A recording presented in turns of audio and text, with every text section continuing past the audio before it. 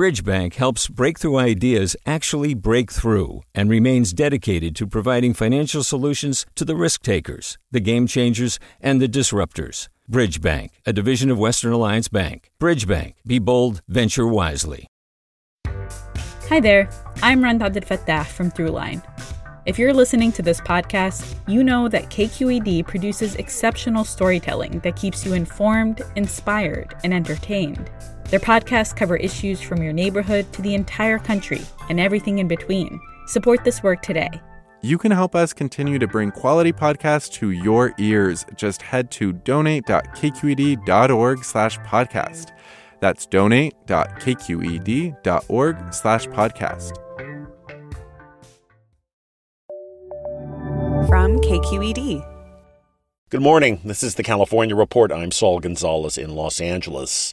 Although the fight is nowhere near over, firefighters, aided by improved weather conditions, are making some progress in containing the enormous wildfires burning in a ring around the Bay Area. But the toll has been immense. Governor Gavin Newsom reports 1.2 million acres have burned, and at least 1,200 homes and other structures have been destroyed or damaged. 7 people have also died because of the blazes.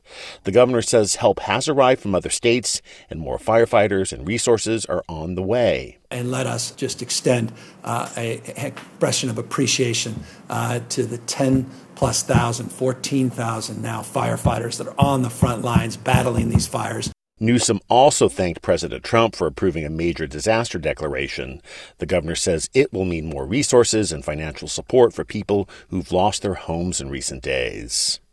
All kinds of different people are fighting these blazes. Near the LNU Lightning Complex fire, KQED's Kevin Stark met one dozer for hire who will cut your fire break and then serve you breakfast. The Cowpoke Cafe is about the only place to get a bite to eat now in Middletown, on the western flank of the second largest wildfire in state history. So we're feeding about 60, 70 people a day here. Jack Lair has been a cafe owner for just a few months, but his Bulldozer crews have years of experience.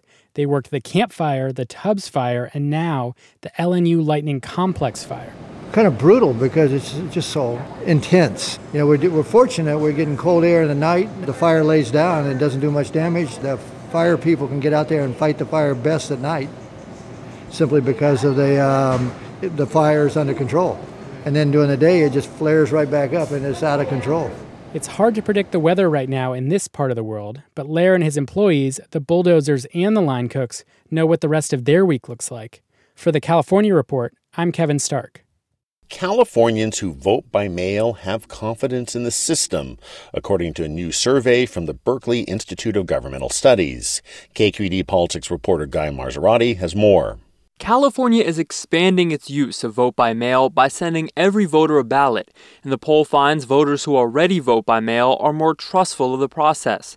But California counties are struggling to find enough voting locations and poll workers for in-person voting, and the poll shows 52% of Latino voters say it's important to have in-person assistance when they vote, compared to just 35% of white voters.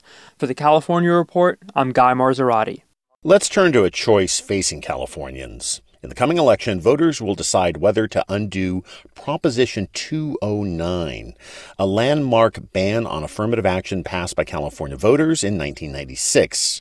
Prop 209 prohibited public agencies in the state from considering race, color, and ethnicity in hiring, contracting, and admissions to public universities.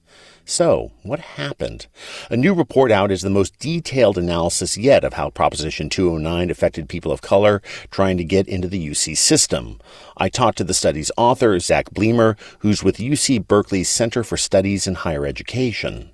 So affirmative action provided very large admissions advantages to nearly all Black and Hispanic applicants to nearly all University of California campuses. So you see this massive decline in the likelihood of admission for all Black or Hispanic students at all of these campuses.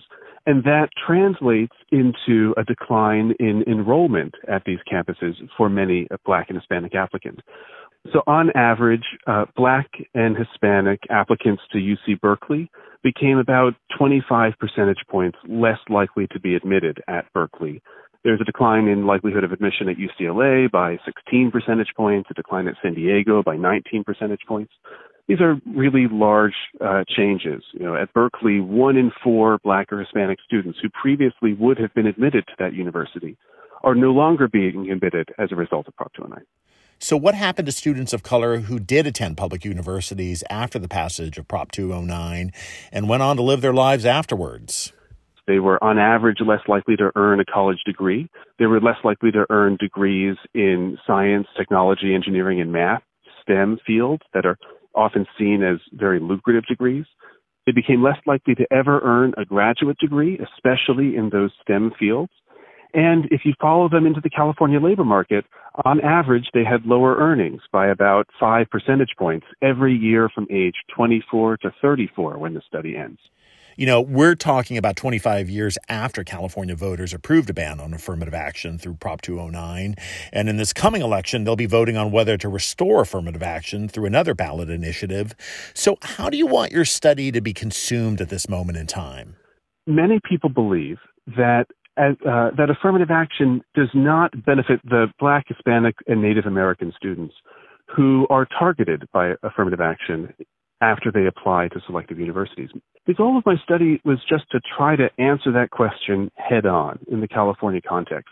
When California had affirmative action in the mid-1990s, did it benefit the students that it targeted? And the conclusion of this study is yes, it provided very substantial benefits to those targeted students, and those benefits were lost after Proposition 209 when affirmative action disappeared and they lost access to some degree to California's public research universities. Okay, Zach Bleemer of the UC Berkeley Center for Studies in Higher Education, thanks for talking to us. Thank you. As it grapples with its old nemesis, fire, the state is also dealing with the joblessness crisis caused by the coronavirus pandemic.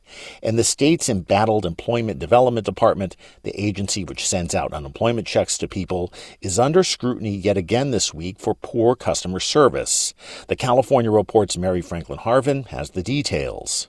At an assembly hearing on Monday, EDD's director, Sharon Hilliard, told lawmakers the agency's representatives can't answer 60% of the calls they get. But that's actually an improvement from earlier in the pandemic when EDD reps were only answering 2% of the 14 million calls they were receiving. Now they get about half that many. Hilliard, who only came into her role this past February after serving 7 years as EDD's chief deputy director, said the agency was compromised from the start because of its funding structure, which is tied to unemployment rates. The U.S. had record low unemployment leading up to the pandemic, and Hilliard said with that came record lows in EDD staffing. The agency is working to up efficiency with a new strike force established by Governor Newsom. But lawmakers aren't satisfied and say the Great Recession, just over a decade ago, should have been a big enough wake-up call for EDD. For the California Report, I'm Mary Franklin Harvin. Hi, it's Terry Gross, the host of Fresh Air. We bring you in-depth, long-form interviews with actors, directors, musicians, authors, journalists, and more. Listen to our Peabody Award-winning Fresh Air podcast from WHYY and NPR. Hey, it's Avery Trufelman, host of Articles of Interest, and I've got to say, I've been a fan of KQED ever since I was a little kid, and I would come out to San Francisco to visit my grandma. It was just what we'd always turn on every time we got in the car, every time we were making dinner and turning on the radio. It was always KQED. And then over the years, I've become a massive fan of KQED podcasts because this is local reporting at its best. These are answers to questions you've always wanted to know, interviews with exciting, unusual voices, necessary journalism, all told with love and care and artistry. And did you know that a majority of KQED's funding actually comes from members? It's just people like you and me supporting the programs they love, while also getting access to cool events, behind-the-scenes footage, and so much more. If you want to sign up and be a part of this amazing community, visit donate.kqed.org/podcasts to become a member today. That's podcasts with an S. Thank you for listening, and thank you for your support. In related news, the state announced jobless Californians will be able to get an additional $300 a week in unemployment payments. That's because the state has agreed to participate in a program created through an executive order signed by President Trump. Let's turn to education in the pandemic. Despite public health warnings about the coronavirus, a private Christian school in Fresno County has started in-person classroom instruction. That's prompted the county to file an injunction against the school, but now a county supervisor is speaking out in support of the campus. Valley Public Radio's Laura Tsutsui reports. Supervisor Steve Brandow held a press conference Monday afternoon to oppose the lawsuit against Emmanuel Schools, which serves kindergarten through 12th grade students in Reedley. And it isn't because Emmanuel is a private school, a Christian school, or anything of the sort. I feel the same way about any school, private or public. Brandow quoted a joint statement from organizations representing pediatricians and educators saying in-person school supports children's development, but he didn't read the part that called on public health agencies to make the best decision for their community. The injunction, filed Friday, says Emmanuel isn't providing appropriate masking or social distancing, posing a serious health threat to faculty, students, and the city. Brandow admitted Reedley is a COVID-19 hotspot and says the county has gone to great lengths to address it. So we are protecting, our farm laborers and our ag laborers across the county, and so hopefully we'll be able to douse that hotspot with these resources. Emmanuel Schools declined to comment for this story. For the California Report, I'm Laura Tsutsui in Fresno. The closer we get to the election, the hotter the debate over mail-in voting gets. Californians who vote by mail have confidence in the system, according to a new survey from the Berkeley Institute of Governmental Studies. KQED politics reporter Guy Marzaroti has more. California is expanding its use of vote by mail by sending every voter a ballot, and the poll finds voters who already vote by mail are more trustful of the process. But California counties are struggling to find enough voting locations and poll workers for in-person voting, and the poll shows 52% of Latino voters say it's important to have in-person assistance when they vote, compared to just 35% of white voters. For the California Report, I'm Guy Marzaroti. On Capitol Hill, Democratic Congresswoman Katie Porter from Orange County grilled U.S. Postmaster General Louis DeJoy yesterday. Within 1 million or so, can you tell me how many people voted by mail in the last presidential election? No, I cannot. To the nearest 10 million? Is that a no, Mr. DeJoy? I would be guessing, and I don't want to guess. Meantime, Californians who fear President Trump is trying to sabotage vote-by-mail efforts by undermining the Postal Service vow to continue protest at post offices across the state. Many are scheduled later this morning in Los Angeles. At one demonstration in LA's Los Feliz neighborhood over the weekend, I talked to Claire Woolner about her worries. So I want everyone to be able to mail in their vote. I want it to not be a worry. I want people to not worry about missing the deadline. That's what I want. I want people to not be worried about their vote being heard. And I most importantly actually want people to know that their vote matters. And how are you going to vote yourself? I'm going to go to the polling station. Oh. Yeah. Oh, so you're not going to vote by mail? No, I'm going to go to the polling station and I'm going to offer to harvest ballots for people. Because that's something that we can do in California. That's Claire Woolner. Her mention of harvesting ballots is another flashpoint in the election. Also called ballot collection, it's the practice of people picking up someone else's signed and sealed ballot and delivering it to a post office or voter drop-off box. Starting with the 2018 election, California law permits ballot collection. Republicans generally don't like the idea. And that is the California Report for Tuesday, August 25th, a production of KQED Public Radio. Remember, you can listen to our California Report podcast. Get it wherever you get your podcasts. I'm Saul Gonzalez in Los Angeles. Have a great day. Support for the California Report comes from Eric and Wendy Schmidt, whose philanthropy harnesses the power of people and science to create innovative solutions for a healthy environment, just societies, and opportunities for human achievement. Personal Capital, offering remote telefinance services with financial advisors and digital financial planning tools, personalcapital.com. And Water Heaters Only, specializing in the repair and replacement of water heaters since 1968, Licensed and insured, open 24 hours a day, every day. Learn more at waterheatersonly.com. Do you love learning about the San Francisco Bay Area? Its history, its people, its unique blend of cultures? Then you should check out the Bay Curious book. I'm Katrina Schwartz, editor and producer on the Bay Curious podcast, and I'm here to let you know that for the month of May, we've worked out a sweet deal for KQED podcast listeners. Right now, you can get the Bay Curious ebook for $1.99. That's right, $1.99. Just search for Bay Curious wherever you get your ebooks or find a link in our show notes. This offer does expire at the end of the month, though, so you'll want to act on it fast. Happy reading!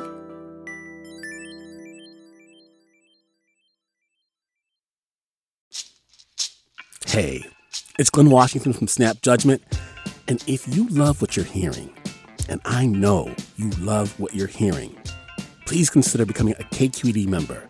You get special access to cool events, behind-the-scenes footage, and so much more. Plus, you'll sleep better at night knowing you did your part for the community you depend upon. It's in you. Please be in it. Visit donate.kqed.org/podcasts to sign up now. That's podcast with an S. Thanks. Hi, I'm Sasha Coca, host of the California Report magazine. Every week, we bring you stories about what connects us in the giant, diverse Golden State. Because what happens in California changes the world. I love this place. We were once seen as like the place to be, California. The land of milk and honey. That's where you go to Sunshine State. But we just have challenges right now. KQED's California Report magazine. New episodes drop every Friday, wherever you get your podcasts.